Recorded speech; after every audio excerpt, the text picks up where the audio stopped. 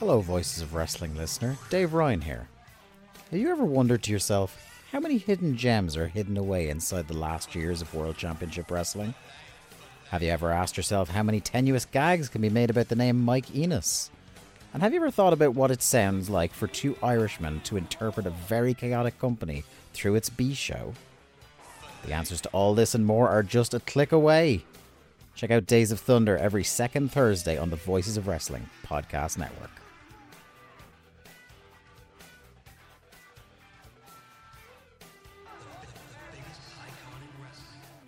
This podcast is a member of the Voices of Wrestling podcasting network. Visit voicesofwrestling.com to hear the rest of our great podcasts, as well as show reviews, columns, opinions, and updates across the world of wrestling.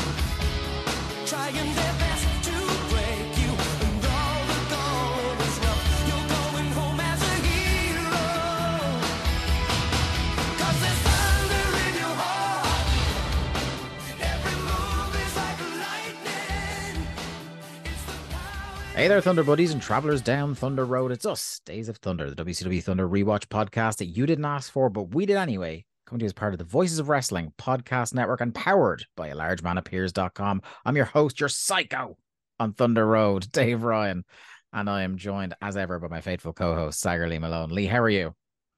I suppose I'm here to serve a bit of justice. Yeah, damn right. One of the I thought about making a theme of the next few months of Days of Thunder being like the four harbingers of the WCW apocalypse. Okay. Where we have like imminent signs that we are going like to the apocalypse in my estimation is the arrival of Vince Russo. So in the build up to that, we have the arrival of Tank Abbott, Sid Vicious, yes, Shane Douglas. And Jeffrey Jarrett. And Jeff Jarrett. Yeah. They're the harbingers of doom. All very blonde men. Well, with the exception of Tank. I mean, Tank would want to do some very strange things in WCW. He certainly would. He certainly would. Yeah, this is like, as we'll get to it, as hyped as I was for this particular one of the four. I do know it is one of those we're inching ever closer. On the show. Two of the four have appeared on this show. But I am hyped for the arrival of Sid, but it does we know that we're just inching. Listen, we're into the Sid Vicious era. This is what we've been waiting for. We're now inside, I think it's about 3 months WCW time before it all goes to hell in a handbasket. But there were, like, not to burst the bubble and skip to the end straight away, but this is one of those shows where I'm like, if you asked me, was Vince Russo booking at this point? Yes. All signs would point to yes. Mm-hmm. And it is a feather in the cap for anybody who accurately points out and doesn't forget their history that, like, this thing was careening off a cliff long before they went to Vincent Russo and Ed Ferrara. Yeah, it's like one of those things that kind of gets lost in history is that no matter who was in charge, whether you want to say it was Nash, whether you want to say it was Bischoff, so whoever the fuck was booking at this point, things weren't good. And Great American Bash was a bad show. Oh, this could be the worst pay-per-view we've done probably ever on. In terms of, like, I was looking at, so what I'm going to do for the pay-per-views going forward is I'm actually going to, like, as we get to the match, I'm going to go through the Observer star rating for it. And just copying and pasting these star ratings into my notes. I'm like, there is one match on this show. It will not surprise you which one. That's 3.5 stars. That is comfortably the highest rated match on the show. There is one dud and 2 negative 1-star matches on this.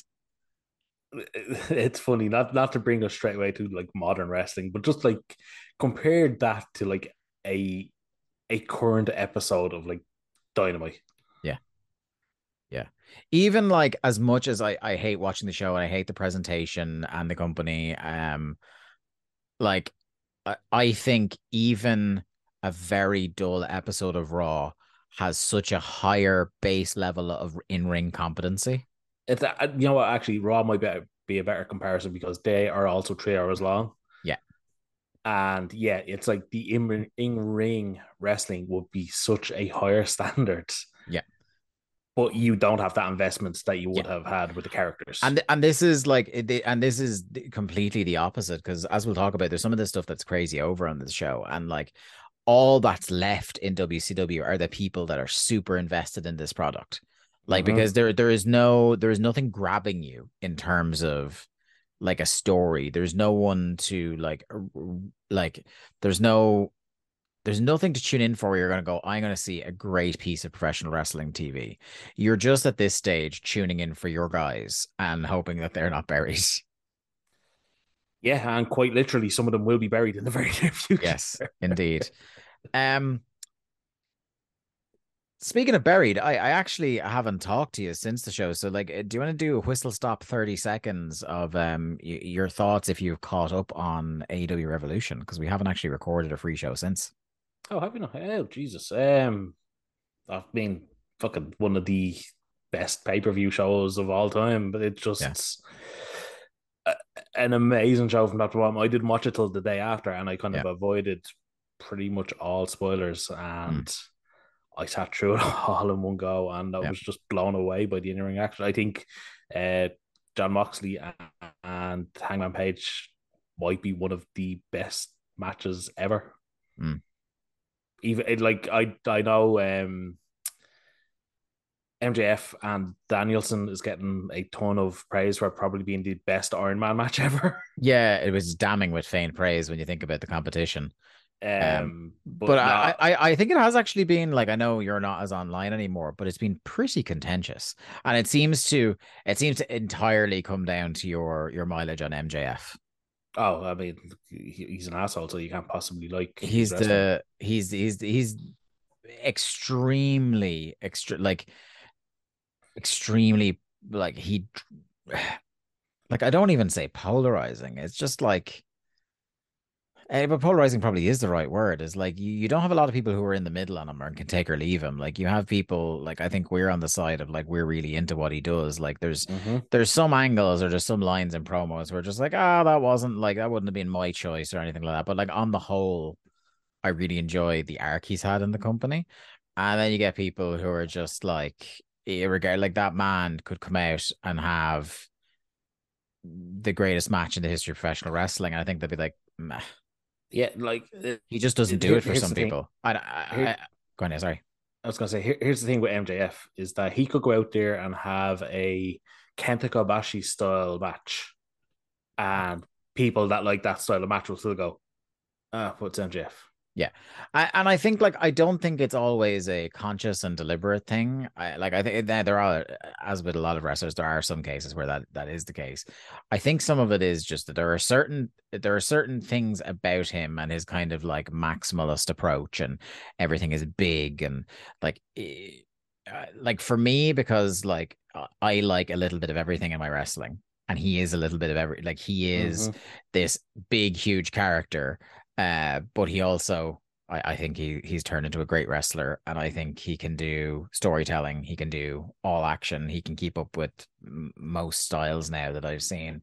But if you have a particular view of wrestling, there are going to be things about his maximalist approach that really rub you up the wrong way, and that's not going to be something you'll ever reverse on.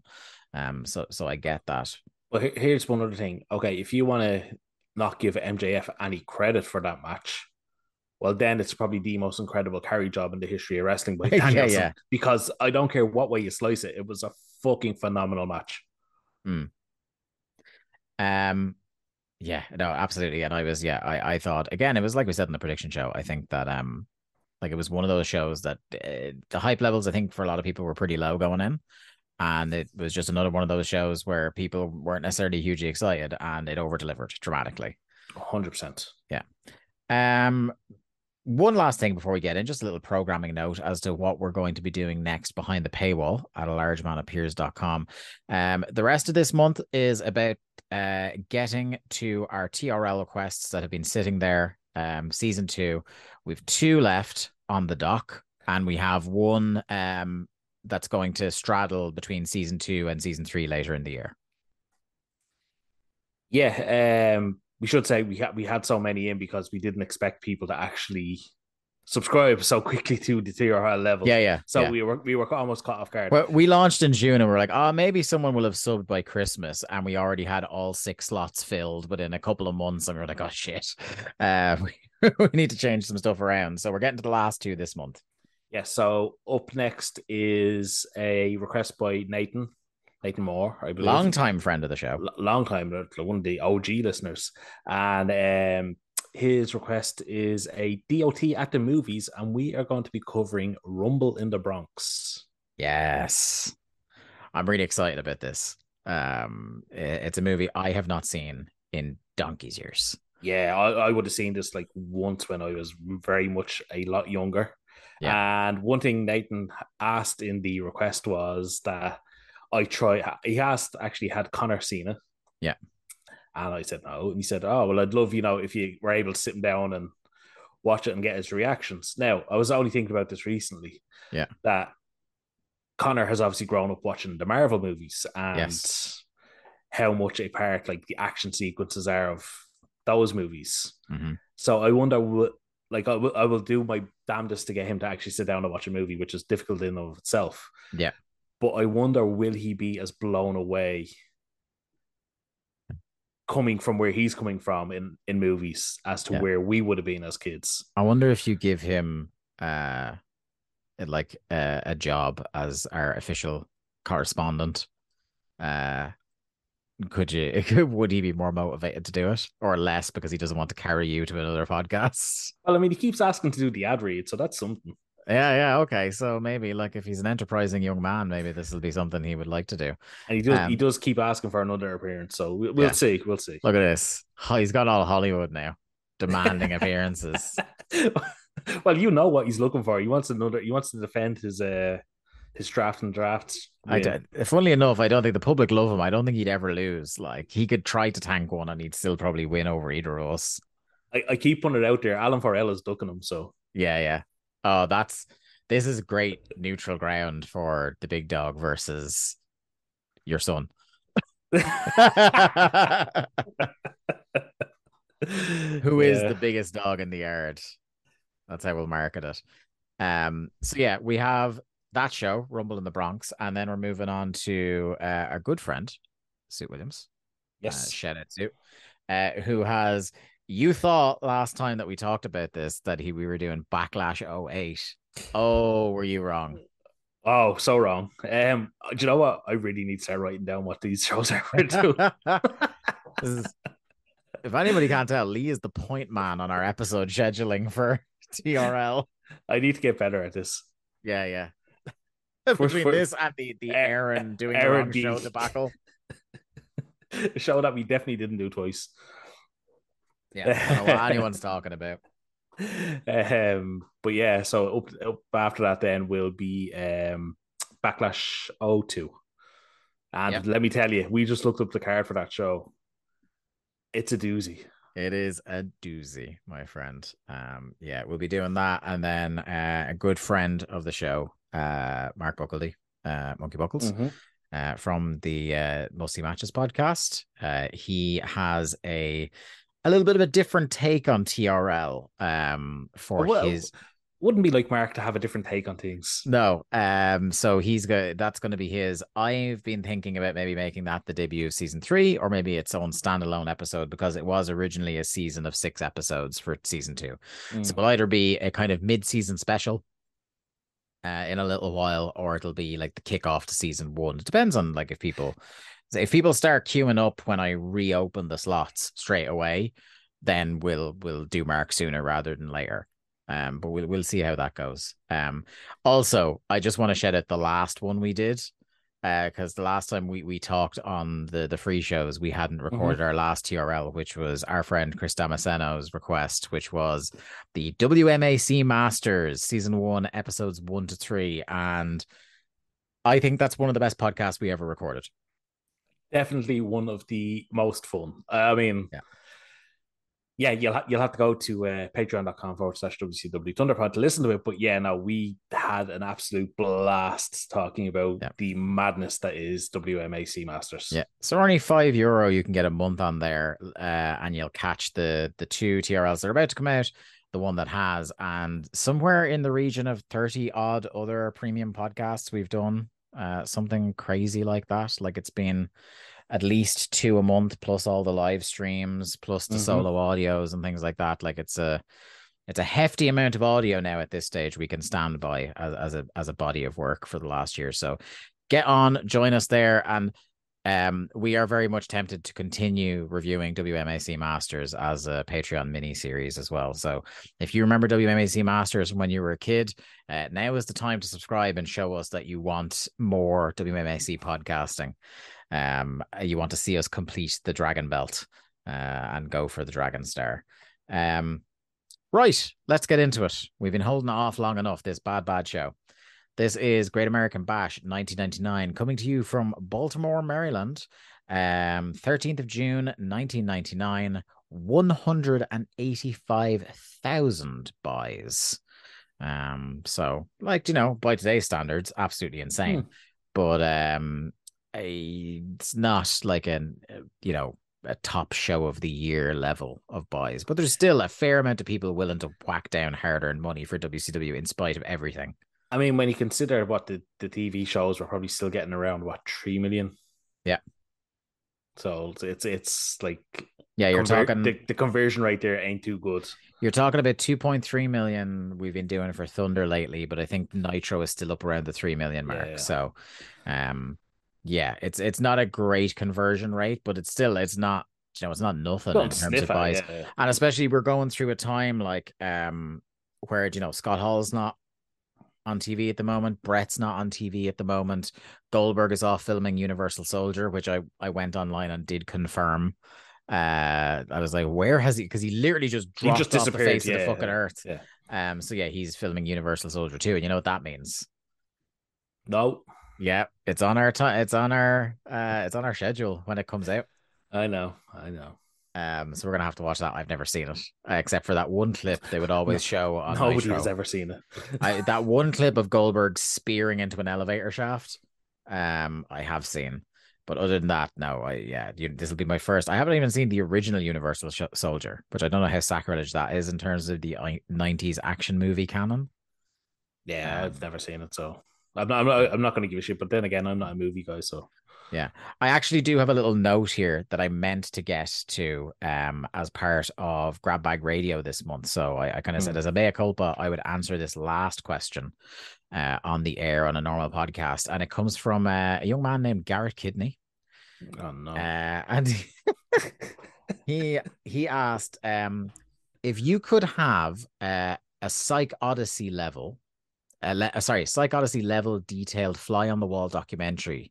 So Psych Odyssey, for the uninitiated, Double Fine, the video game studio, put out a 32-hour long or 32-part, 22-hour long documentary about the making of Psychonauts 2 that they called Psych Odyssey. So it was like followed a 7-year grueling development cycle of one game. So Garrett is asking if you could have that level of detailed fly on the wall documentary for any period in wrestling history, which would you choose? Oh, fuck. Like, I feel like one of the hackneyed answers is like Jim Crockett Promotions, mid to late 80s. Yeah. I think I'm thinking the shit you're seeing backstage.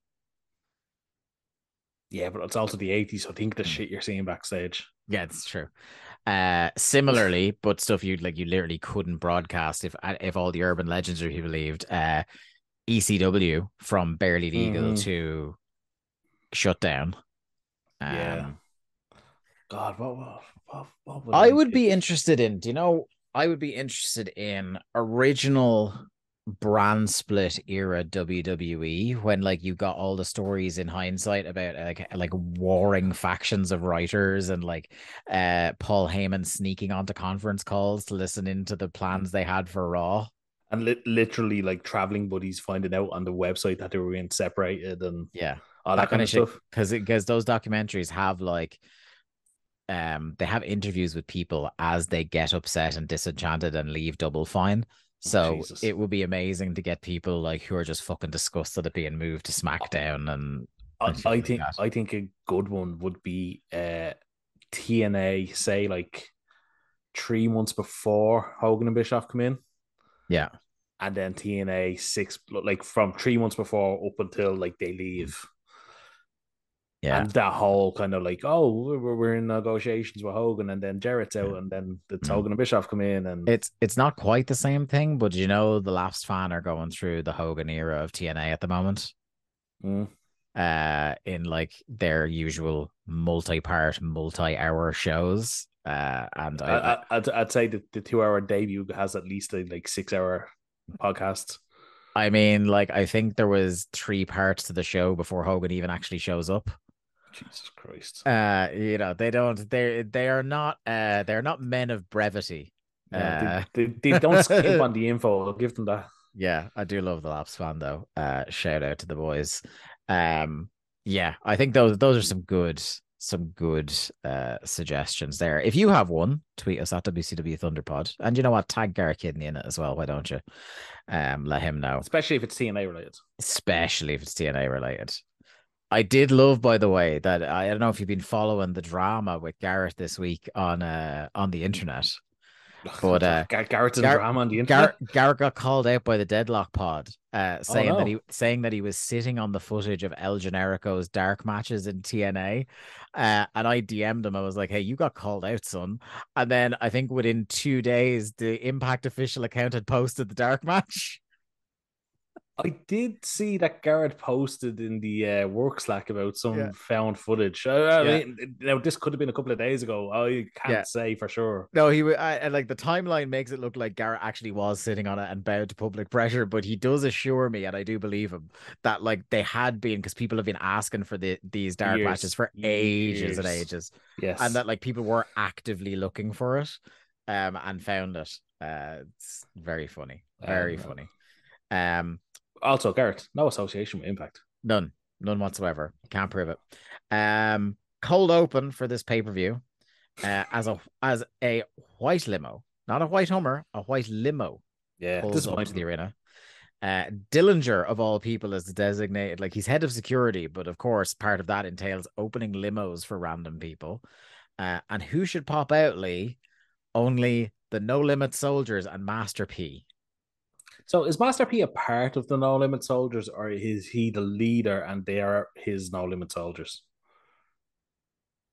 The No Limit Soldiers were always on this show referred to as a collective unit, whereas Master P was referred to independently. So I have a feeling he is the figurehead slash patriarch Okay. of the No Limit Soldiers. And let me tell you, some interestingly shaped men in this crew. Yeah. There is one man who I could not get around any other description than he's shaped like a wedge of cheese. I know the guy. Since you Yeah. said I know the guy you're talking about. It's like he has like narrow little legs and a little waist, and the higher he goes up, the wider out he goes. It's an incredibly proportioned man. And as we would find out later, one of these men would get involved and ultimately be a wrestler for a little while in WCW. But he was not that guy. It was another No. guy in that He crew. he would be the aforementioned or the previously not mentioned Swole, Yes. who is, as his name goes, pretty fucking huge. Yes. Yes, not big swole, huge swole in this Yeah. case. And then another man in the crew, I also couldn't get around this, was shaped like a fucking cube. I got nothing else. Like Dr. Cube. Yeah, like Dr. Cube, yeah. Um Hennig meets them outside the limo and he's like freaking out and he's like he wants them to sign his CD. Masterpiece signs it and Hennig like grabs it and crushes it in his hands and like they You, do like a Scooby-Doo style chase him out of the arena. well, they bark, yes. Yeah. Um, that's something we don't see enough of on wrestling TV anymore. Is people crushing things with their hands. Yeah. We then get, before we even go to the arena, we get a video package. This is how video packagey What? this show is. Why are they doing video packages on pay per view? This one is like, I understood if it was like an absolutely like historically significant thing, you want to like up the hype a little bit more, but this match has been fucking like this. You really should be showing less of the build to this match because it wasn't good. They show basically all the comedy elements again of this Nash versus Savage feud that we have not been feeling on this show. You know, the usual, he's out of control, vehicular homicide, throwing slop on somebody. The one line I didn't realize from the throwing the he when you know the angle where the stealth contortionist threw the rotted stuff on top of Savage was, as Savage had been bringing that bucket to the ring, he lets out the line, "Oh yeah, that's fermented, yeah." Which is just an absolutely 5-star Randy Savage line. Well, why isn't that one in his classics? I know, yeah, like that should have been one of his catchphrases. Um, I liked, so the opening shot of the arena was like from the floor tilted up, showing like the top of the ring and the roof of the building, which I thought was a really cool opening shot. And at first glance, I thought the stage looks interesting. That's what I thought as well. Yeah, I thought that I didn't think the signage, like the the little kind of signs where that said bash on either side of it made it seem like a business conference. But incorporating what was actually the physical stage in the building was cool. And I also like that they have a new Bash logo where they incorporate the new WCW emblem into the star on it. And I thought that was cool. And they keep that for a year or two, I think, after I this. think they kind of modernize it for next year's one. Like they change it Yeah. very slightly, but it's pretty similar. Yeah. Obviously because next year will be the final bash. Yes, indeed. But not the bash because that's WWE. Yeah. They did do it as the Great American Bash for a little while as well. They did, but then there was elevated liver enzymes, and that There just were. ruined things. It's not always the way with the enzymes. But yeah, no, I really like the setup. Like you said, incorporating the stage into the setup, and it's not often you see that with a wrestling show where they have the steps down to the walkway. Yeah. But yeah, not a good looking show. Did you enjoy, once we go to the commentators, Mike Tenay's putting over of Master P as a mogul? Yeah. He They, must have talked for at least 2 minutes about everything that Master P has ever done in and his you know what? life. Like even just the list, I was exhausted. He seemed to have been like one of those that was like, and this was a thing in the 90s. People felt a particular pressure to be like a crossover star. So he was like, he had his hand in everything. So they were talking about like music, business, films, the whole lot. Did they have anything else in there? It's just like Did he own a chain of pretzel wagons? laundromats, fucking just like everything that the man had ever done. It felt like he insisted as part of whatever this contract he had To was read that out his whole resume. yeah, every time he was on screen, they had to read out his entire fucking history. Yeah. God, it was fucking tiresome. Like They just did it. boring. I did. They should have just left it at like Tanay's opening line of saying that was that Master P is the most diversified artist of our time, which I thought was like a cool line. But then like going into the like you're doing a job interview with the man, listing through his experience, I think nah. Brain says he's not going to be surprised if Randy Savage walks out tonight as champion. He's out of control. Have you heard? They do. I like the idea of this, but I think they could have done it a lot quicker of doing a little video package to run down the whole card. And I think if you do this right, you make it nice and snappy. It should make it redundant for you to have to do any more video packages on the show because this would be the one. And now we can just go to the action. That is not what they did here. No, they ran down the entire card and then Yeah, later on we will still get more video packages. In particular, I loved when they did the couple of seconds showing the hardcore match that would be our opener. You hear Tony describe Hack and Brian Knobbs as those two wacky hardcore guys. Yeah, Tony is still not fully on board with the whole hardcore stuff yet. Tony is week on week going massively overboard away from this company as quickly as he can, mentally speaking, anyway. I will say he's still into chastity, so there's always that. I will say, who can blame him? But yes, that is also true. Speaking of which, our opening contest, Hardcore Hack with Chastity versus Brian Knobbs. I was not excited for this, and I became rapidly less excited by the time the bell rang. We talked at the opening of the show about how you would swear Vince Russo was already booking this. In between the time the show started and this match started, the stipulation changed twice. Yeah, So, it's a kendo stick match. but it wasn't until Penzer said it was, because Okay, so was it a hardcore match initially? it was just a hardcore match. That's all it's been billed as on TV, or at least on Thunder, shall we say. They might have been fucking wall to wall talking kendo sticks on Nitro for all we know, but that's the gimmick we got going around here, guys. We just watched Thunder. Okay, so we came in thinking this was a hardcore match. Then it was announced as a kendo stick match. Yeah. And then Brian Knobbs cuts. Horrible promo. I'll kindly say it's a promo where Yeah. he fucking screams like it's 1982 down the microphone. Yeah. A microphone passes his face as he attempts to say words in a particular order.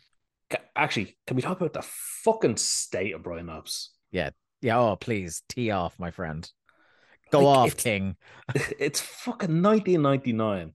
The man's out there with a bleach blonde mullet, spiked mullet. Yeah. With his fucking nasty boy gear. Well, sorry, it's not even nasty boy. It's knockoff nasty boy because it just says nasty. And he's just an absolute fucking disgrace to professional wrestling. Yeah, like it's I know it's a thing where like it's a running bit that wrestling is like roughly 10 years behind where pop culture actually is. You know, they all still wear Zubas and have fanny packs and stuff like that in current day. However, I feel like even like years ago, Brian Knowles would still look a state. Do you know what I mean? Like even that whole thing of it's 10 years behind pop culture. These people still have to live outside of TV. Yeah. Like they still have to travel places. How do you walk through life as a Brian Knobbs? And this is a guy who like he pretty much probably still has this style today. Like I know 10 years later when he's popping when he showed up on TNA, yeah. TNA, but also when he's showing up on Hogan Knows Best, like he's just Brian Knobbs. Like all he's missing is I don't know, and he may have actually appeared on Hogan Knows Best in a Nasty Boys t-shirt for all I know. I've no doubt that he did. Yeah. Actually, speaking of Hogan, like we haven't talked about this, but this is very obviously just a favor to Hogan. Yeah. Oh, that's the other of the list of people that aren't on TV at the moment. Hogan. Yeah. Well, he's coming back. Don't worry. Yeah. God damn it. But like this is very obviously just a get Hogan's boys back on TV. And oh, by the way, they're together. Yeah. Because one's his manager and the other is his fucking lackey. Yeah. It's just fucking like all we're missing him is joining a tag team with the Disciple now. Mm-hmm. Who is one of the people who is thankfully off TV at the moment. Don't worry, he'll come back and squash a cruiserweight. Oh, you're goddamn right, he will. Yeah, this God. This fucking sucked. Like even when they come out to the ring and this is supposed to be a kendo stick match, there are more trash cans in and around the ring at the start of this match than there are kendo sticks. Oh, actually, sorry, I never mentioned the promo. Knobbs says, "Let's throw away the what's it, sissy sticks or something like this." He says. Don't forget, he shouts out his wife. He does shout out his wife for, I think it's her birthday or something, is it? Yes. Mrs. Nasty. Mrs. Nasty, yeah. Mrs. Who Nasty. I'm sure would be extremely thankful, not only to be married to Brian Knobbs, but for her to have been referred to on pay-per-view as Mrs. Nasty. But Knobbs says, let's just have a straight wrestling match. Or sorry, a tape fist match is what he wants. Yeah. I thought, as you just inferred there, I thought he was suggesting like they would just fucking razzle. And if there's anything I would like to see Brian Knobs and Hack do less than have a hardcore match, it's grapple.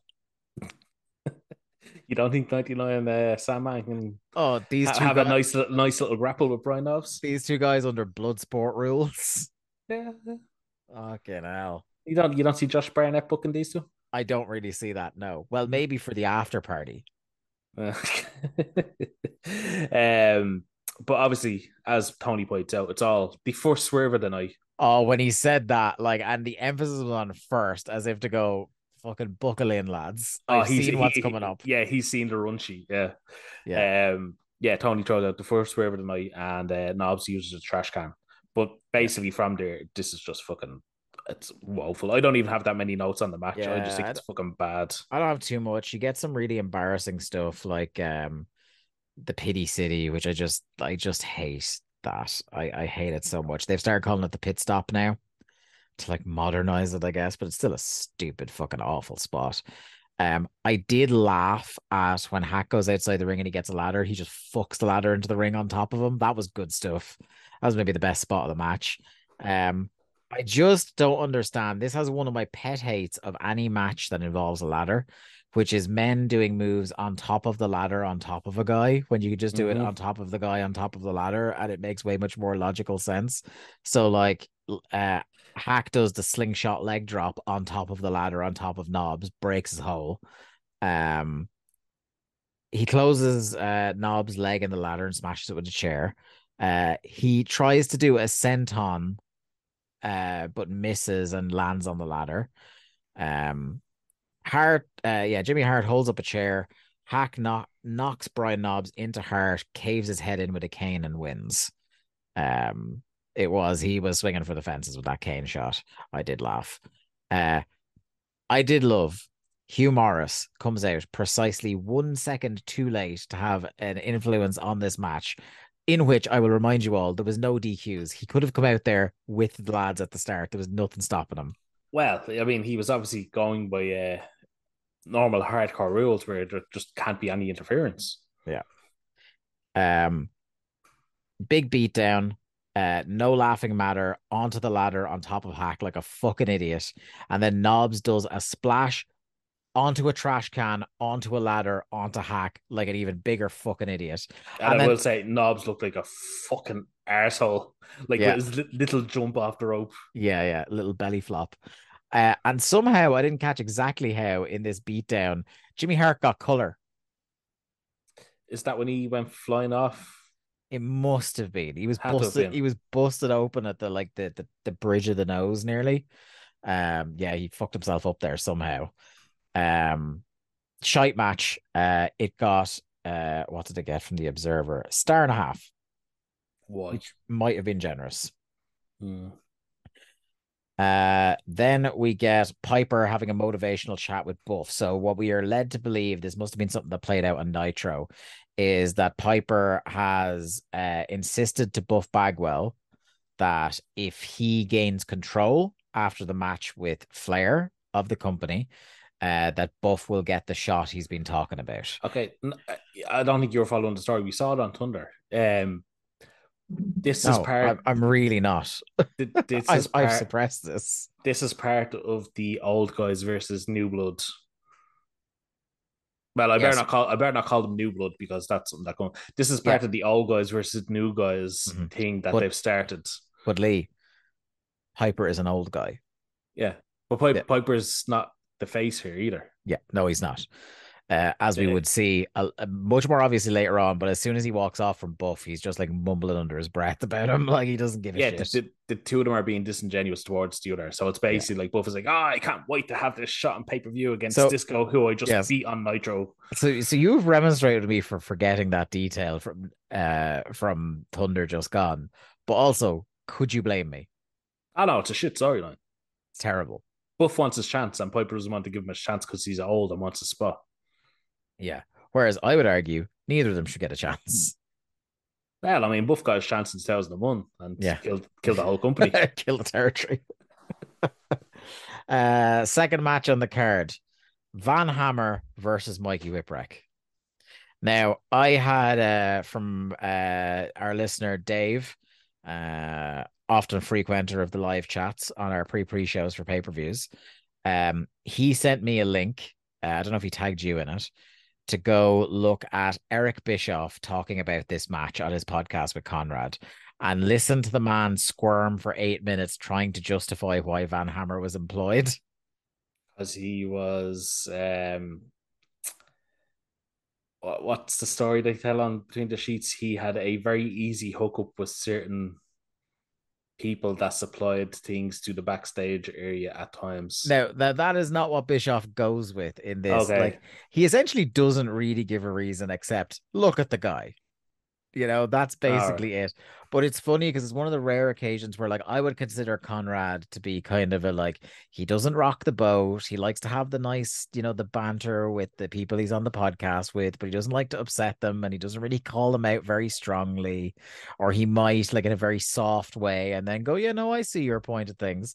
But, like, even at the end of 8 minutes, like, where Bischoff is like stumbling over his words, just going, look, and even Bischoff admits, like, look, we knew he was bad. And we really should have seen how putting him against Mikey Whipwreck was a really stupid fucking idea. But basically, all he had was look at the guy; he's big and fucking jacked. Hogan And wanted he him around, basically. what's funny is like there's a line Bischoff has in that defense where he's just like, look, as bad as the match was, and I'll admit it was a bad match. It maybe is the best Van Hammer ever looked, Fuck which me. is it's really good. But as I say, yeah, Conrad is normally very agreeable with his co-host, but like at the very end of him stumbling around the place, Conrad is just like he just goes, I fucking hate that you just sat there and defended Van Hammer to me. I keep saying it to you. You should listen to Jeff Jarrett's podcast with Yeah. Conrad. It's good. They actually Yeah, cover I've stuff and you learn things. yeah, I've it's not like It's not like the other fucking it's six not that he does. yeah, it's not like listening to Bischoff or Pritchard not pretend to not remember things. No, Jarrett will say like, okay, yes, I had addiction issues. I may forget exact details, but here's my honest opinion. Yeah, yeah, yeah. Yeah, I should listen You to should that. you should listen. There's some good episodes. Yeah, with wrestler of the year contender Jeff Jarrett. Um, Future champion. He's going to win an AW title tonight. at least one, at least one. Um, so yeah, Van Hammer has had another makeover, by the way. So he's wearing like what looks like a spare Horace Hogan singlet, and he's got the world's most generic grunge music theme song. Very original. Like what's so funny is that like this is taking place several years after the peak, the breakthrough of grunge into the mainstream. What did we just talk about? Wrestling being fucking Yeah, behind yeah. the Do you know what I times. mean? Like this is like it's awful. Um, so Mikey keeps trying to lock up with him and fails, and then the commentary get too obsessed with the idea of burying Mikey Whipwreck for having bad ideas for going for the grapple and failing, and they're so busy trying to come up with jokes about Mikey Whipwreck that they miss that the payoff to this is that he grapples with him a third time and succeeds and starts like hip tossing him and stuff like that. I know. Why watch the match? Just bury him. Why would you watch the match? Um, this really sucks. I don't have Oh, a it was lot of bad. notes on this. It was This was really, really bad. bad. Long heat segment from Van Hammer.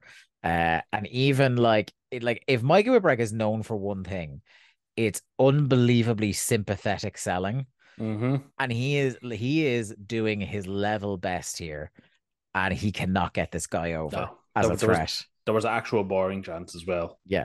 They're like, we don't believe you are a credible top guy. And even if you win this match, that will not change our mind. Is the like, this is a horrible idea for But uh, also, why should the crowd care about Mikey Whipwreck? yeah. Yeah, no, they shouldn't because like all he's done, like he hasn't really had much time to shine. He's had like a handful of matches and been like Injured and a been lot. injured. Yeah, yeah. And we're closing in on his last appearance for the company Mm-hmm. as well. Um, so he hoofs Whipwreck out and gets on top of the steps. He drops Mikey awkwardly on the rail. Mikey does a slingshot. Oh yeah, he does a slingshot with a twist and nearly kills the two of them, trying to take him out. Hammer then grabs Mikey off the top, hits an Alabama slammer. The straps come down, Cobra Clutch Slam, win. Horrible match. It got 3/4 of 1 star. I will say, I do like the Cobra Clutch Slam. Yes, as a maneuver. just not for him. It's just very awkward to set up though. Mm. It's not a move you can kind of gracefully go Gracefully to. do, or as they always say, hit out of nowhere. Yeah, no, it's more of a you have to be dominant Yeah. to use it. Um, yeah, this is a terrible match. Next match is Buff versus Disco. Disco took so long to come out here during his entrance. We actually got to the third verse of his song, which I don't think we ever have before. Just a third Um, verse. yeah, there was a whole part of this song I never heard. Um, Buff is the first person on this whole show, so he's like the sixth. If you don't include Hugh Morris running out for interference, he's the sixth professional wrestler to appear in the show, and he's the first one who's over, like Yeah, who he actually like gets a notable reaction. yeah. I was just gonna say to his credit, Buff is over. Yeah, I will say disappointed. The top hat is gone again. yeah. And speaking of disappointing, this match is not very good. Well, It I mean, is it's Buff and Disco. Why would it be? it is a fairly paint by numbers, wouldn't be out of place on an episode of Thunder match. They're doing nothing really interesting. It's just got a slightly louder crowd than a TV show.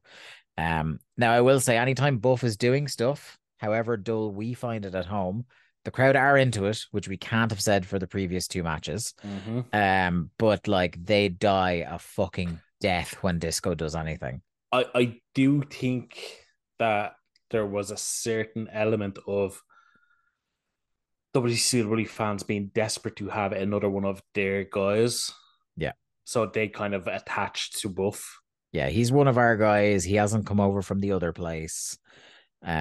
We've been with him for X amount of years. And like there is, like we said, and they're trying to like reboot him. Mm-hmm. That there was a genuine interest and sympathy for him there around the neck injury. Yeah, like we always said it. Like when he came back from the neck injury, all they had to do was feud him with Scott Steiner. Yeah. Straight in. And that's a feud that will like heat up both guys even more. Mm-hmm. There was a nice quick comeback from Buff though to fire up, and that gets the crowd back to life. And I will say during that segment, Disco is feeding for him very well. Disco eats a 10 punch and then completely wilts out of the corner. Buff goes for a blockbuster, gets crotched, falls outside. Uh, in one of the more you think about it, the less it makes sense. He does a last dance on the floor, which makes like no additional impact on Buff, but would surely Take the arse off himself. Yeah. bruise a tailbone to say the least. Um, Disco wants to take the count out. But Brain makes the very smart point. Like this is the amount of times that we've seen heels try to go for a count out. I can't remember a time where I've heard a commentator make this incredible point of logic where it's like, you shouldn't ever try to take the count out because if they beat that count, you've allowed them 10 seconds to recover. Mm-hmm. Whereas you could have just rolled them in at 1 second and probably pinned them.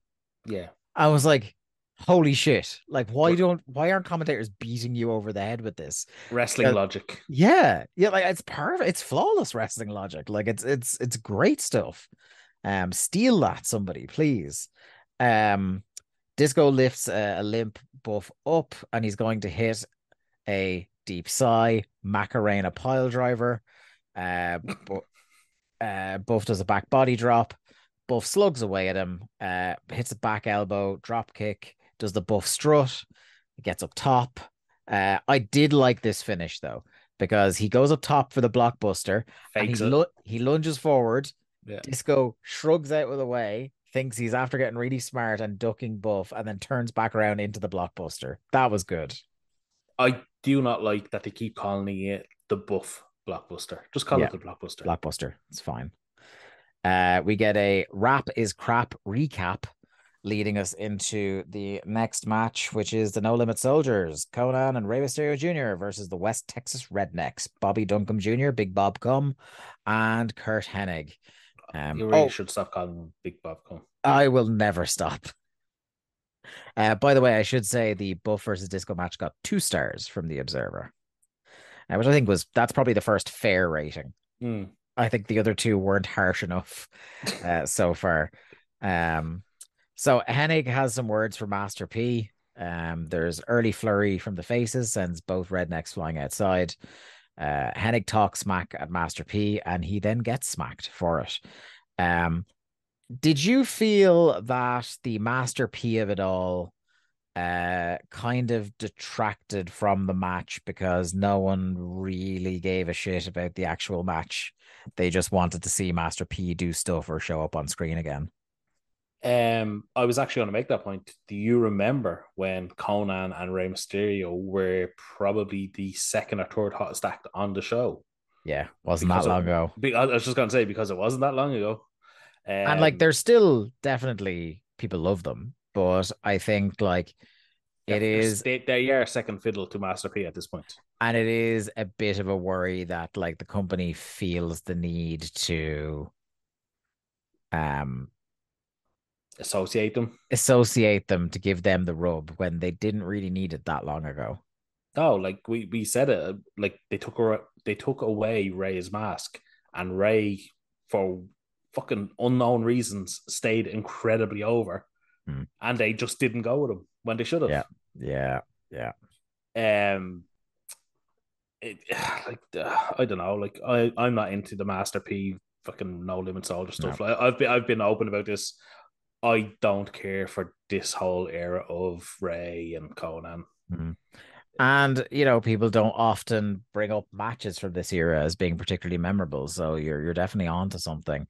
I feel like this match was not planned out great. I feel like the heat segment for the rednecks was too long because the Mm-hmm. crowd completely loses Dies. interest Mm-hmm. and dies in the middle of it, and it takes a good bit to get them back. Ray tries to do a moonsault off the ropes, gets caught. He does a cool Ray in his like little kind of bit of shine. He does a baseball slide through the back of Bobby Duncombe Jr. and does an up kick and then hits a tag. Faces run wild. Hennig mistimes a bump into the seated position to land himself down for the Bronco Buster, or the Rough Rider, should I say. Rough Rider and Hennig, while Duncombe eats a 10 punch. Then Barry Windham is just out here with work gloves and nails Conan. But Master P's crew have seen enough at this stage, Lee, and Big Swole enters into the clearing. Yeah, Big Swole gets involved. After Wyndham comes out, Swole, while the referee is distracted, gets onto the apron. No, does he get on the? He does get on the Yeah, you got the apron apron, yeah. and hits Bobby Duncombe, and Ray gets the quick pin. We get a short little brawl, and then for whatever reason, the No Limit Soldiers run away Hmm.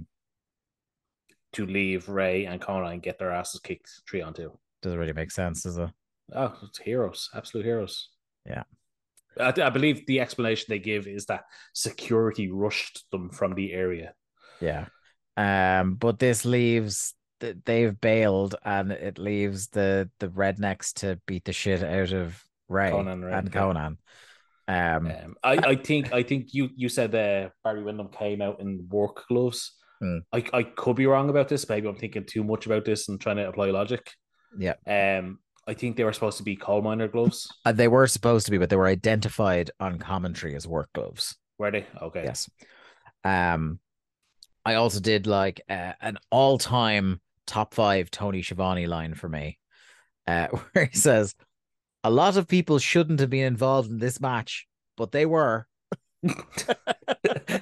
Can you tell Tony's checked out? Yeah, and today then tries to put over Swole. God bless him. Our next, oh, sorry, that match was 2.25 stars, the comfortably the second highest rated match in the show. I will say you skipped over one important part. Oh, did I?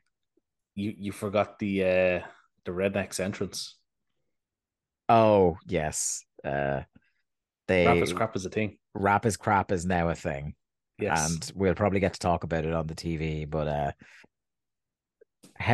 are you a big rap? Do you play Rap is crap when you're in the car? Sometimes in It's between not American males. it's not on my playlist. It's not quite to American males standard. Okay. But no, I won't say I'm a big fan. I do enjoy a little bit of rap is crap. Um, Speaking of Henning, did you see what Joe Henning put up on his Twitter? I believe it was. would you believe, Lee? I don't follow Joe Heddick on Twitter. Well, it turns out that a fourth generation of Henning is a wrestling champion Oh, really? because Joe's son Blades just won a kind of, I don't know if it was a national or state championship or something. Yeah. And his, do you know what his name is? What? Well, you know, his great grandfather was the Axe, Yeah. and um, Joe himself was the Axeman. Yeah. So of course his son is Blade, Uh,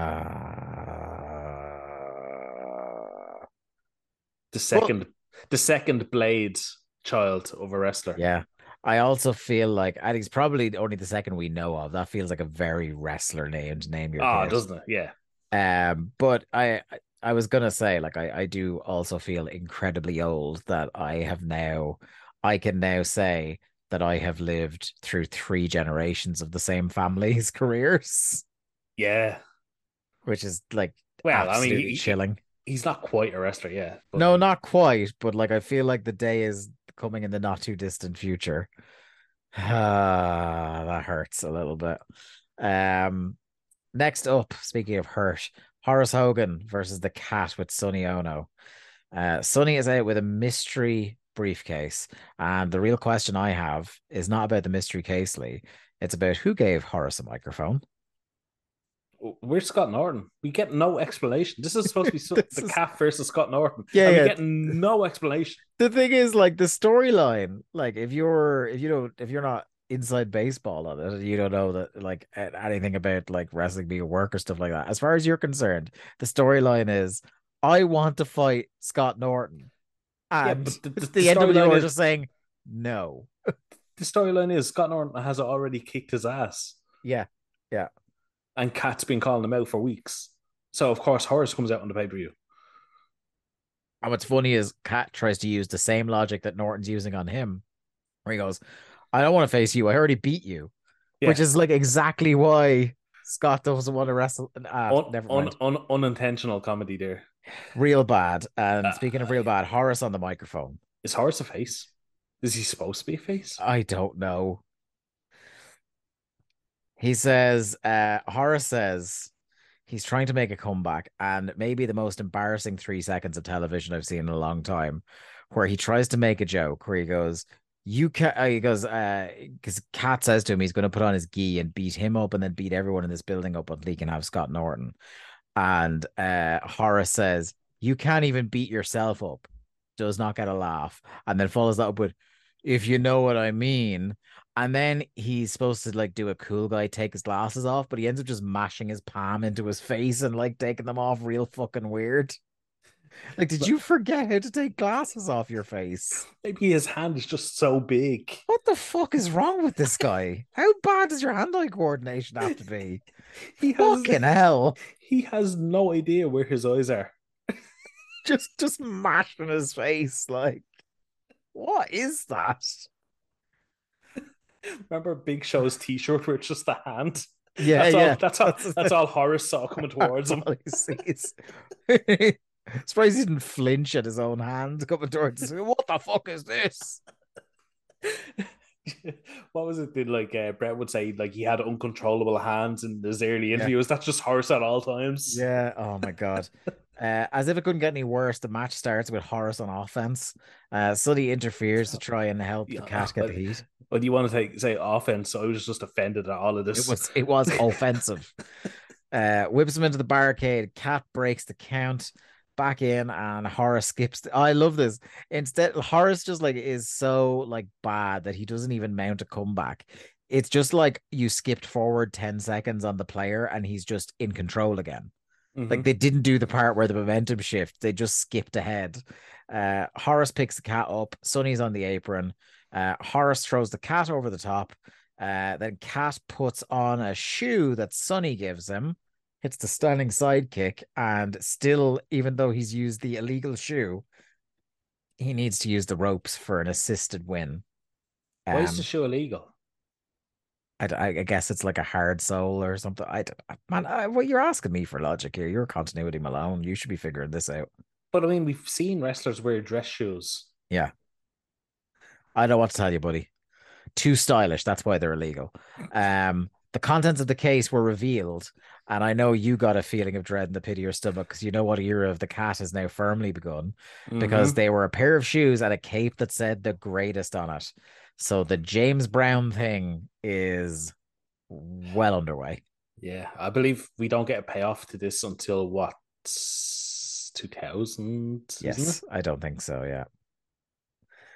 And it'll be on a Nitro, so we won't know. No, he shows up on the pay-per-view unadvertised. Oh God, it is a pay-per-view. Yeah, I thought it And I was think he Nitro. might actually be on a Nitro the next night as well. Yes, it's Kiss that show up on Nitro, isn't it? Yes, it is. Yeah, Yeah. And yeah, Megadeth. yes. We got a Piper and Flair package leading into Piper and Flair. Flair is accompanied by Arn Anderson and Asia. I should have again the star rating for Cat versus Horace Hogan -1 star. Fair.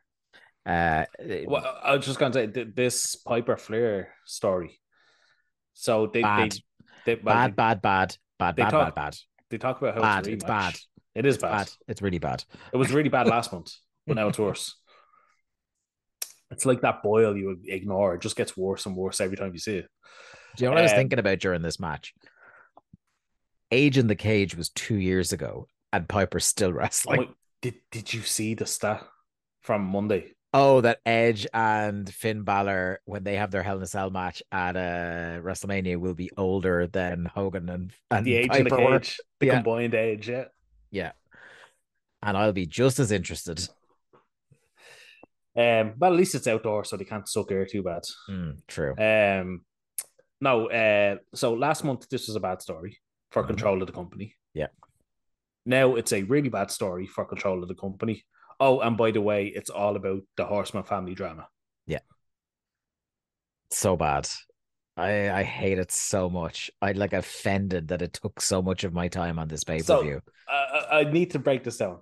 Yeah, go for it. The video package is all about how Piper took away the Horseman. Yeah.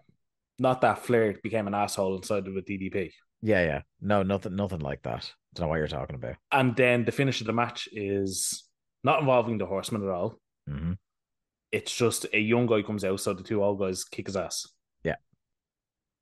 What? In Why? a way that completely doesn't make sense, because you have the guy that's been in a blood feud who then goes through a physical match where he's trying to hurt Flair, then just joins up with him after the match. Yeah, so the Horseman didn't play into it at all. Yeah. The two guys that have been fighting for control of the company are now just aligned. Yeah.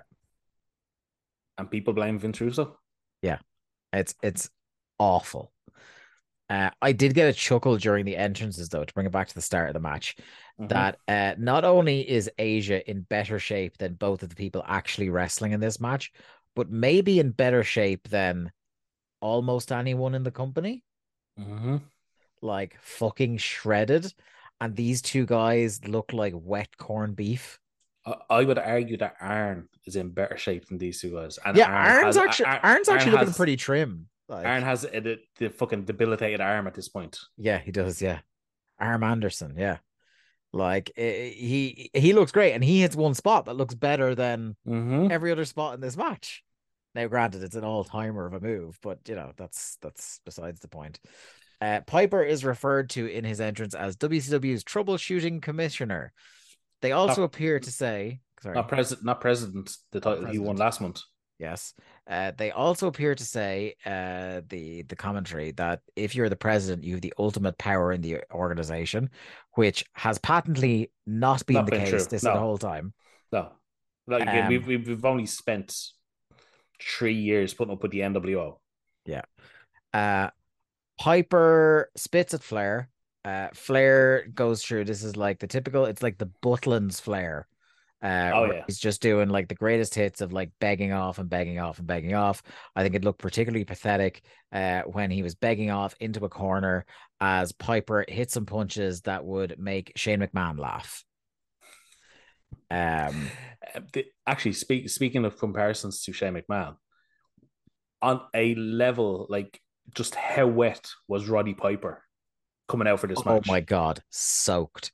He was more wet than The Rock in a Fast and Furious movie.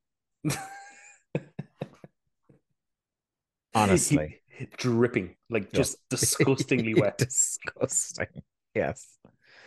Um, so yes, Flair begs off and begs off. Piper bites his head. Flair mule kicks him down low behind Randy Anderson for the heat.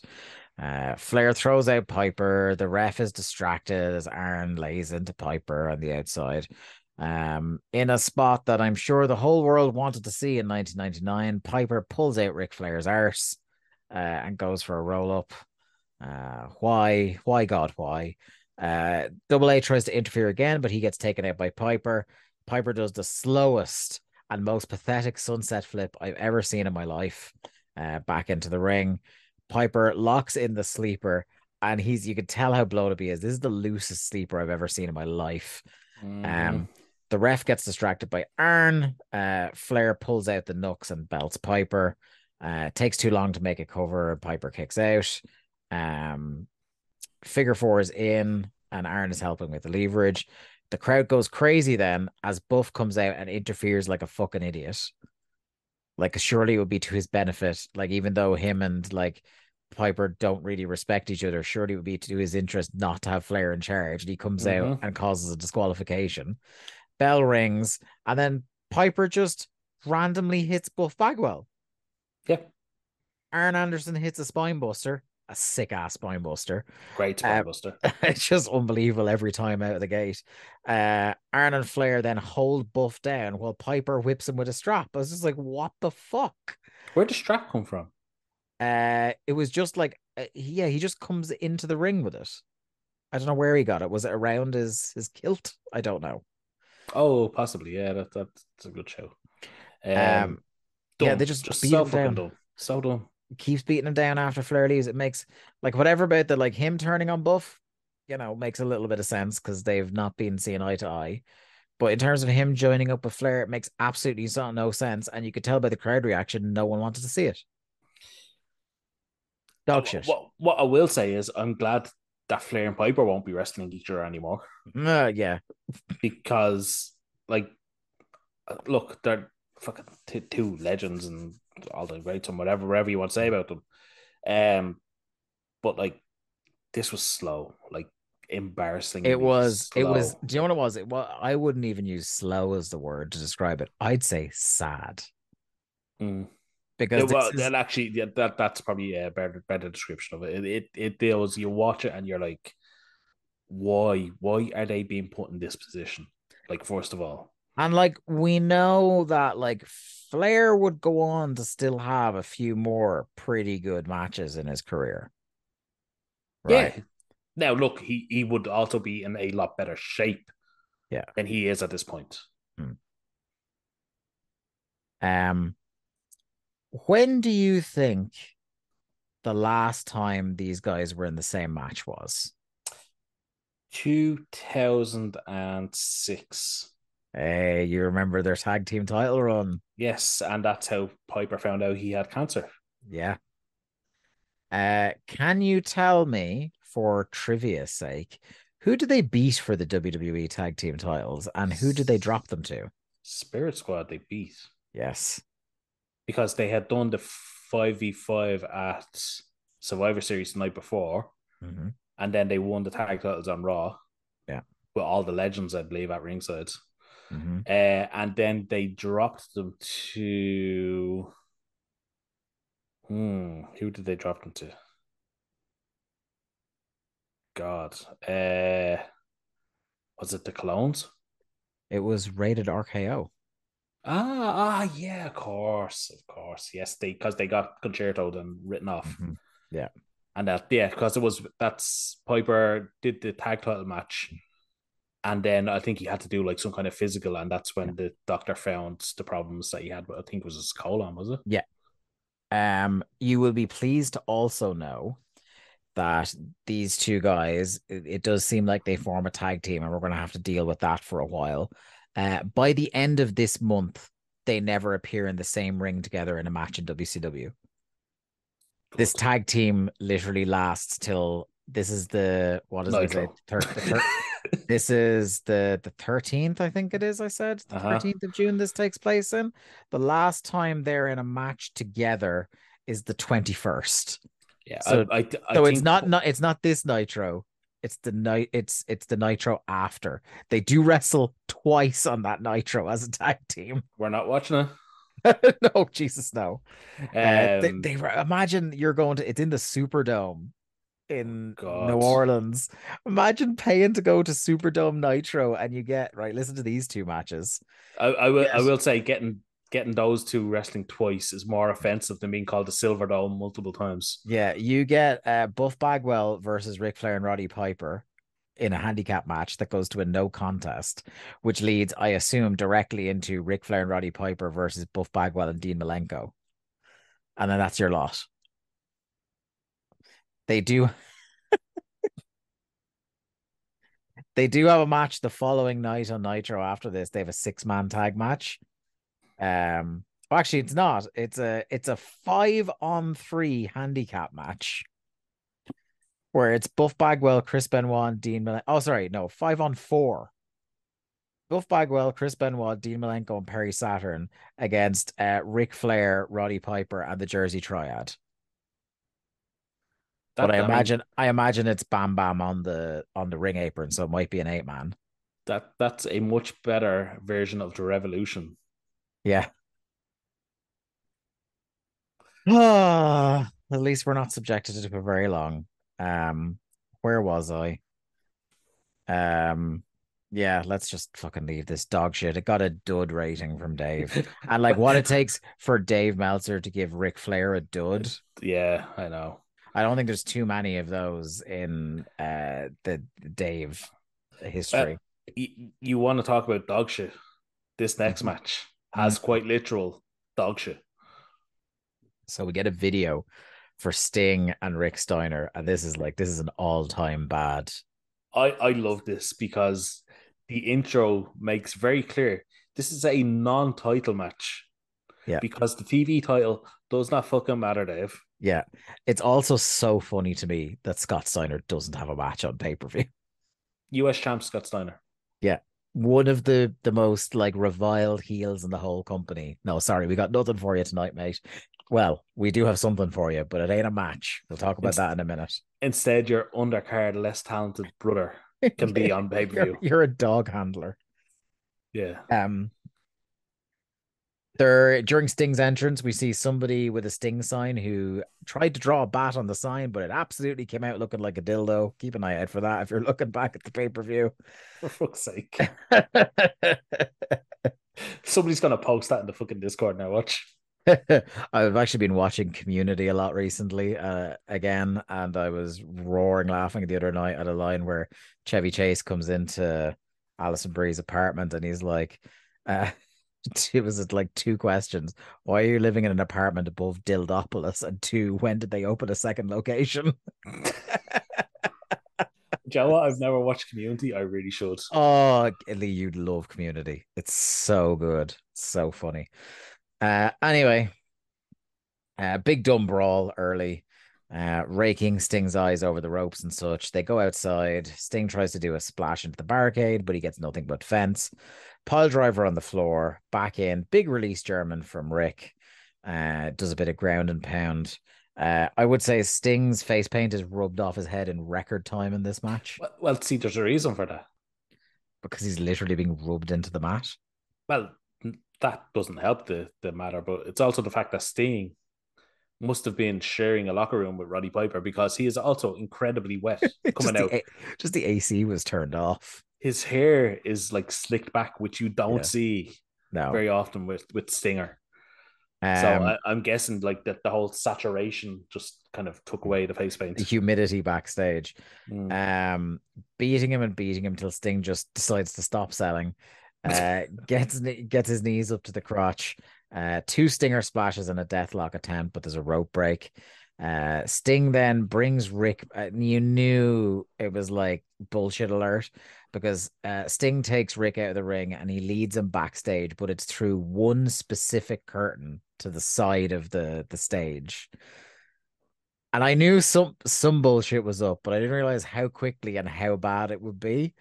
Um, The do you camera want to cuts here are fucking all timer.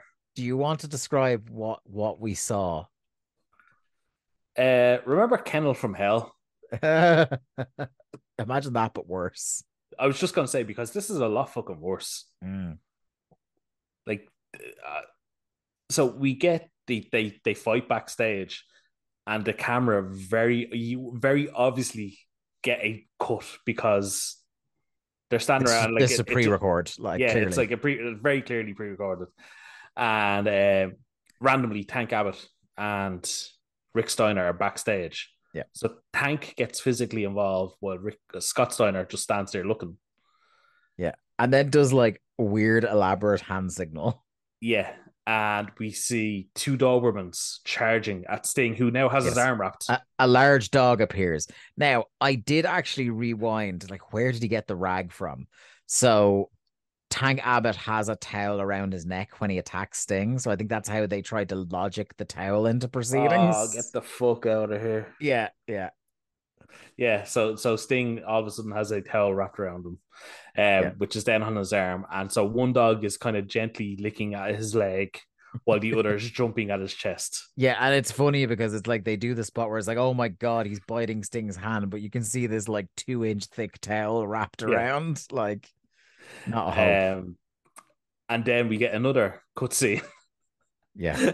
As for whatever reason, Scott Steiner is now 50 meters away Yeah, he teleported. with what I can only imagine is the biggest dog on television, Yeah. which I believe A was the large case. That dog appeared. yeah, it's what does is a Shivani screams? Oh my god, that's an Alsatian. Is that what he Something. Yeah, says? I think it It's was. Yeah. something, whatever it is, he shouts, and then we see this dog charging at Sting, and then we get a cutscene to Doug Dillinger and the boys Oh running my down a corridor. God. I really want someone to take that and either GIF it or like But no, overdub the do you know what Baywatch theme song. no, do you know what it needs to be? What? Into the DX intro. Oh, yes. Yes. Yes. Yeah, so we cut to Dillinger and the boys running down a corridor from apparently miles away.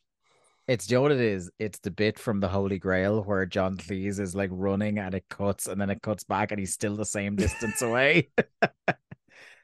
Um, and I think it's Tony or Tanay is shouting that, "Oh my god, we can't show you what's going on. It's so Yeah. violent and horrible." Enormous bullshit chants from the crowd. Yeah, The Steiners drag Mickey J out to the ring. poor Mickey J. Scott says, and think of this logic. Or sorry, it's Rick said it. It's falls count anywhere. Oh no, Scott says it. It's Scott. Yeah, Yeah, Scott cuts it's an awful falls promo. count anywhere, and Rick beat him up, so he wins 1, 2, 3, right? Yeah, so apparently the Steiners realized that the cameras weren't showing what was happening. Yeah. So even though they were backstage attacking a man with a dog, they also realized what was being broadcast on Yeah. pay per view. Because he says they couldn't show it because WCW were trying to protect their franchise. Sorry, the franchise is gone, lads. Or is he on his way? Rick says he showed Sting tonight what the dog is all about. And I said the promo is as terrible as Scott's fucking baseball shirt. This promo was fucking awful. The promo is bad. Scott's baseball big pop of hump spray paint shirt is terrible. Scott buried, and this is another thing that I like this era of WCW I hate so much. They bury the company. Mm-hmm. They say WCW sucks, and they can all bow down to the Steiners. And then just to try and get an additional level of booing, Rick calls Baltimore the shittiest town in America, which you know that cheap heat when you're really desperate. Yeah. This got the other -1 star rating. One of the all-time worst finishes I've ever seen in this company, and that covers some ground. And it's going to be topped for worst finish ever very rapidly as we progress through 99 and 2000. Why? I just don't understand why this isn't talked about more as like No. just awful WCW. Next up, we have World Tag Team title match as Chris Benoit and Perry Saturn defend against the Triad. Remember, they they did the title switch on the go-home show. Yeah. Okay. Idiots. I will say, when they laid out the history of the Triad in the video package before this, it actually all made sense. Whatever way they chopped it up, I thought they did a very good job of kind of putting together the multiple storylines. This is the one part of the show that seems to come for a parallel universe where Great American Bash 99 was good because it had a video package that explained the storyline very clearly. Mm-hmm. And then it led into the only quote unquote good match on the whole show. And And it can I wasn't say, great. yeah, I was just going to say that was going to be my hot take on this. This is wrestlers I enjoy having a match that I really didn't like. Okay, so maybe you lead on this match then. You didn't like it. I didn't like it. I wanted to like it. It's Yeah. like I said, it's four of my favorite people in the company at the moment. Yeah. I very much enjoyed this kind of DDP, like proper heel character. Hmm. I'm all about like the fucking murderer and whatever. The babyface Chris Benoit in WCW was definitely something they should have got behind. Yeah. Perry Saturn, we've fucking talked about They couldn't have gotten behind him any later in his WCW mm-hmm. run than they did. Like Perry Saturn. You want the We belt? I'm heading off, mate. yeah, Actually, we're sick of saying how good Perry Saturn is at this point. yeah. But yeah, I don't know. This just didn't work for me. I don't know. I think maybe I was just beaten down from the show Yeah, up to this point. when I say it was the best match on the show, like I suppose I should be more specific and say like what it is it's a pretty decent TV match. Like it gets Dave gives it 3.5 stars. I think that's very generous. Yeah, I think it's a 3 star, gentleman's three. Like Mm. I had absolute like it was grand, but it was just grand. Like it's going nowhere near like where we always will like if it's a proper exceptional match, we'll recommend it on the show for people to go back and watch. It's not nearly in that territory, but at least it's like if you've paid and you're stuck in the building, you finally got something that resembles professional wrestling on the show after 2+ hours. Yeah, but it's one of those things where it's not enough to salvage the show Yeah. for me. And it is one where I'm like, I'm not going to get it. This is, I think, the only one on the show where I'm not really going to get into the spot by spot because it is Mm. like just a like it's a paint by numbers type of job now. And when it's these four guys, paint by numbers is good, you Yeah. know. But there's nothing in this match you haven't seen before, and there's nothing you wouldn't have predicted. Like you know, did we get Dean coming out at the end, leading into the finish? I will say the finishing sequence was good because they go to the finish that they used on the TV on Thunder where they won This, the titles. yes. They did the double like the splashes off the Mhm. corner. Um, The splash from one corner, the yeah, and headbutt the from the headbutt from other. the other. And I did like that DDP had obviously learned from Thunder and caught Saturn with the diamond cutter. Yeah, which did look cool. And that's when Malenko comes out. We get the kind of distraction, and Bammer comes in, and they get the diamond cutter and greetings simultaneously. Which I have dubbed the greetings cutter. Ooh, I went up with diamond greetings. Diamond. Oh, okay, well let's go diamond greetings. I like that. Um, they get that on Saturn, and DDP puts Canyon into the cover for the pin and the win. Yeah. To me, that was the best part. Was the finish. Yeah. Up until then, it was just fine. It was just it was okay. I had a great Tony line I wrote down here just at the end as it goes off, where he goes, "That's all we need. Another obnoxious champion." Totally so pissed off. Savage, absolutely catty on this show. He is. I was going to say, is that a shot at Kevin Nash?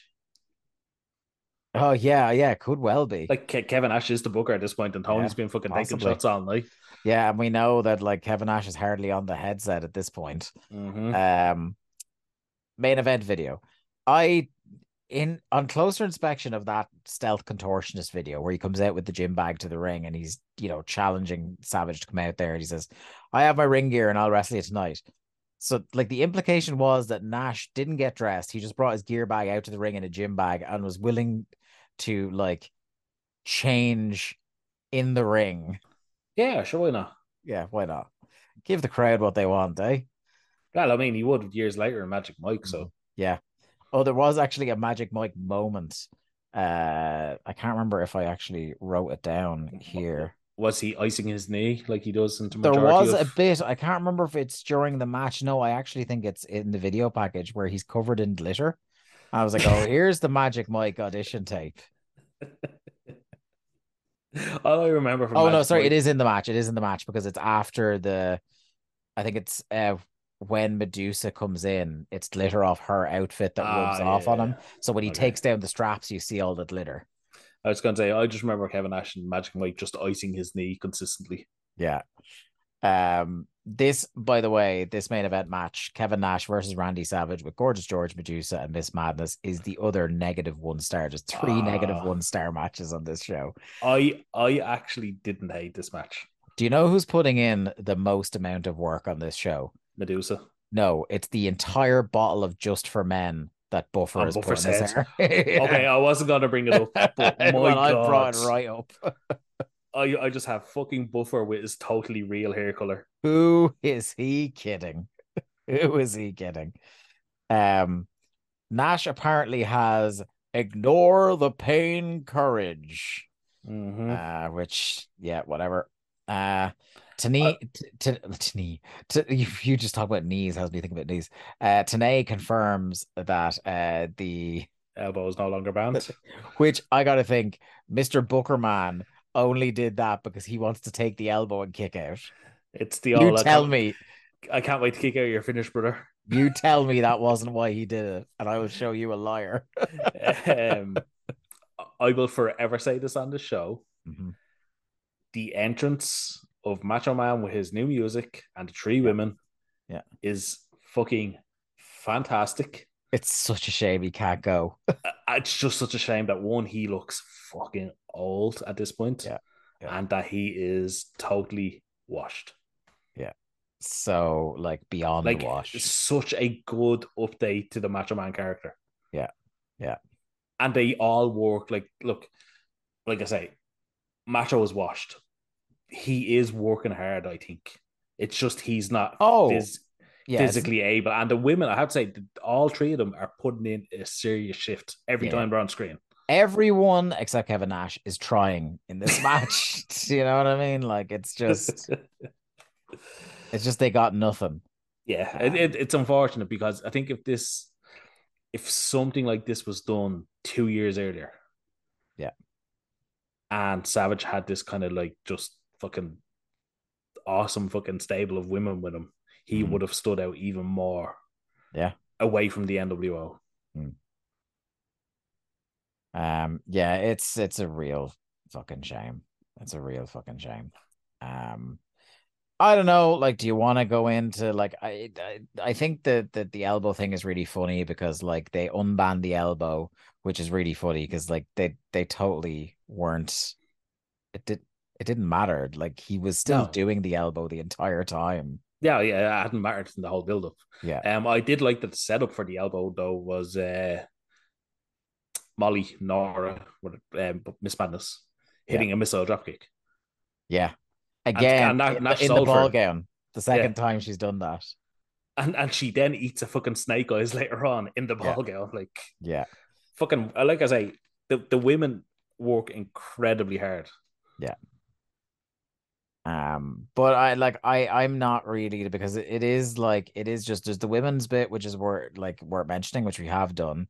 There's the Nash comeback, which is just the ultimate in 5 moves of doom, like big boot, snake eyes, straps down, rah. Yeah, and he doesn't even hit the snake eyes and savage. I don't think Yeah. it's just the one on Miss Madness. He swats off the women.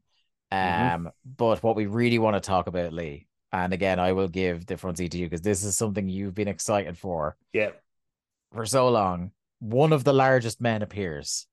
the largest man of largest men Yeah. appears The as master and ruler of the universe. he just strolls into the ring, and you look at the crowd. The crowd go fucking bananas for Sid, Yeah. because I don't care what type of wrestling fan you are. If you don't pop for Sid, you can fuck right off. Yeah. But Wrestling he's just a freaky looking individual. Like you've got to react to that. wrestling isn't for you if you don't pop for Sid. I don't care. Yeah.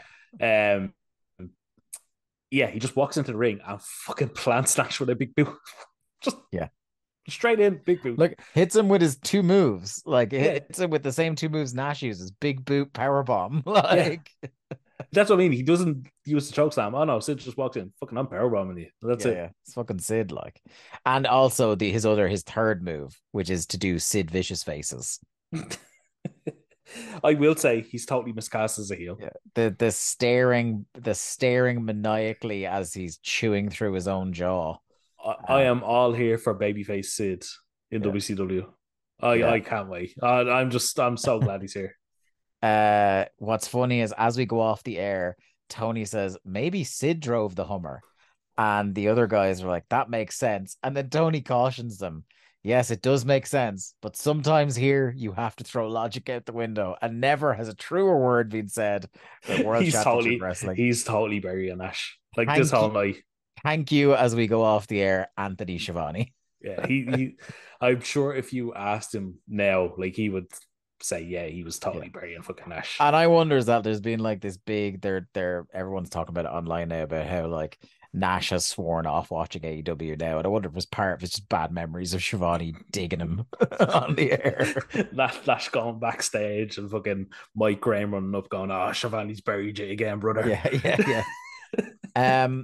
So that's the end of Great American Bash. Lee, it won't come as a galloping shock to anybody when you say it, but give your overall impressions of the show, followed by your winners and losers, please. Sid.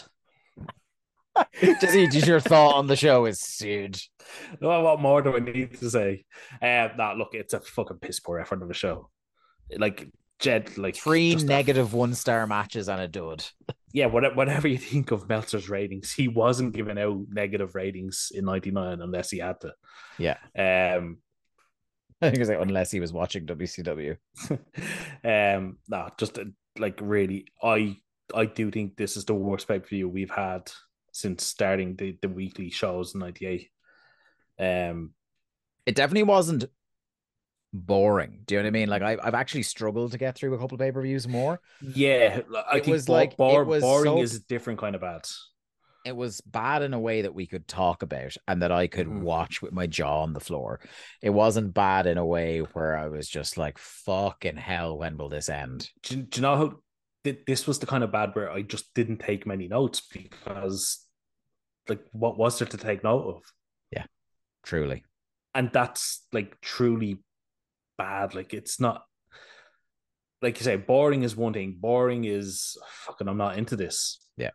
But like, there was people that were over on this show, and it was still just bad. Mm-hmm. Mm-hmm. The biggest winner is Sid. Sid. Sid is here. So the biggest winner is you because Sid's here. Yes, I'll put over the three women again. They were fucking incredible. And like losers, like fucking Sting. Like the man was world champion a month ago. Yeah, he was world champion. Like, imagine putting Sting in a match that gets -1 star. Imagine putting Sting in a match where he gets mauled by dogs to end the match. Like the man gets set fire to it and falls off a Titantron, and it might not be the worst thing that ever happened to him. Oh, like the man got buckle bombed into retirement by Seth Rollins, and I'd say he'd still rather do that again than be involved in this.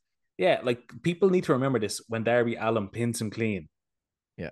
Sting got mauled by dogs and lost.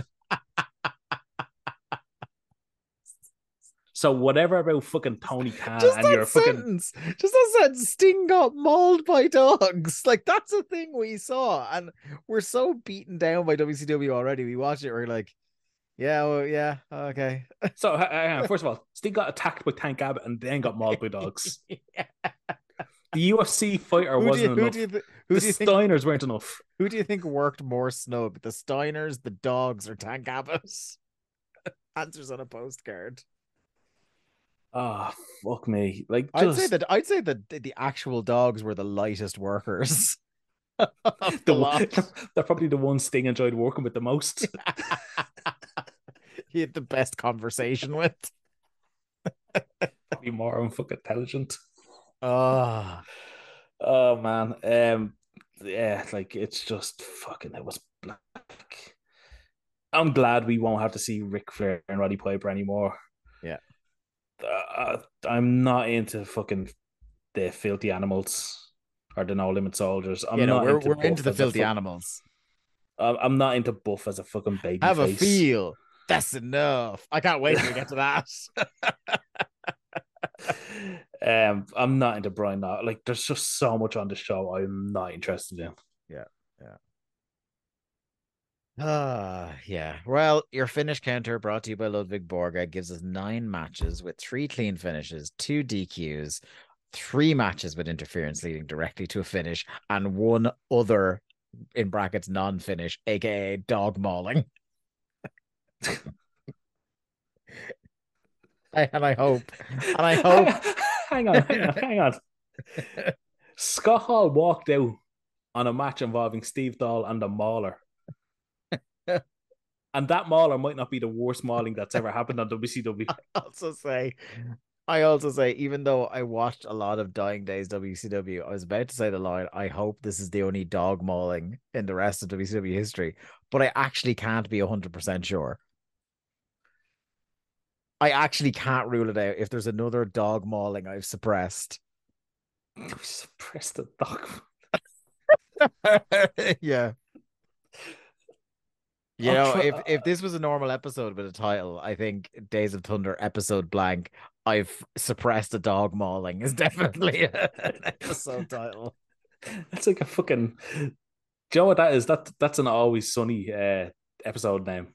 The gang gets dog mauled. The gang suppresses a dog maul. Yeah. Or Charlie gets dog mauled or something like. Anyway, this show sucked. Thanks for listening, everyone. I can't wait for Thunder. Yeah. We'll see you all in 1 week on patreon.com/WCW Thunderpod, in 2 weeks on the Voices of Wrestling feed. Thanks for listening. Please share with us your thoughts on suffering through this show in the Voices of Wrestling Discord on our channel, or with us on Twitter at WCW Thunderpod. And hey, if you don't want to subscribe to patreon.com/WCW Thunderpod, you should. You should. But if you don't want to, you can always just give us whatever money you have lying around on the VOW pledge page. Yes. Just find our show and click the link. Yeah, I think it's voicesofwrestling.com/donate, is it, or something? Donate, like that? that's the one. It's also in our link tree. We're literally the first show on that list. Alphabetical order is coming to bear. And also the first show in your heart. Yes, first show. Oh, yes, first in your heart. Sorry, Joe and Rich. Anyway, night, everybody. Thank you very much for listening to this, and we'll talk to you again soon. Bye-bye. Thanks, everyone, for listening to another episode of Days of Thunder. Days of Thunder was produced by Lee Malone and edited by me, Dave Ryan. To keep up to date with the show and find all the ways to listen to us, you can follow us on Twitter at WCW Thunderpod, or click the Linktree link in our Twitter bio or in the show notes. I am at The Day to Dave on Twitter, and Lee is at Malone_713.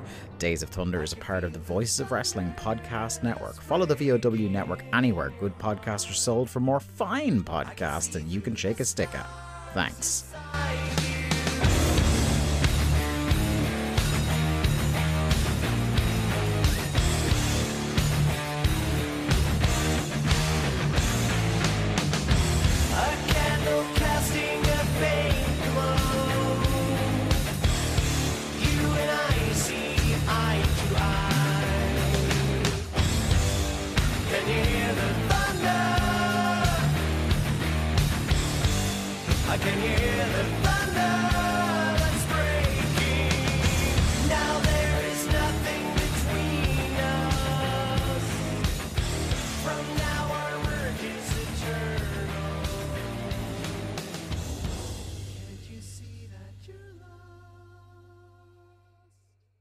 Hello there, my name's Neil David and I'm the host of Eurograps Express, the podcast exclusively dedicated to the wrestling of Europe.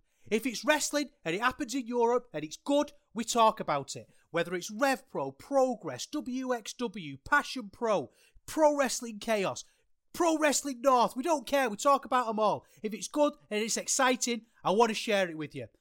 We're on the Voices of Wrestling Podcasting Network. Check us out on the feed. Check us out on Twitter at EuroGrapsEXP. And join us for chat about European wrestling and a little bit of chat about cheese. Hopefully see you there.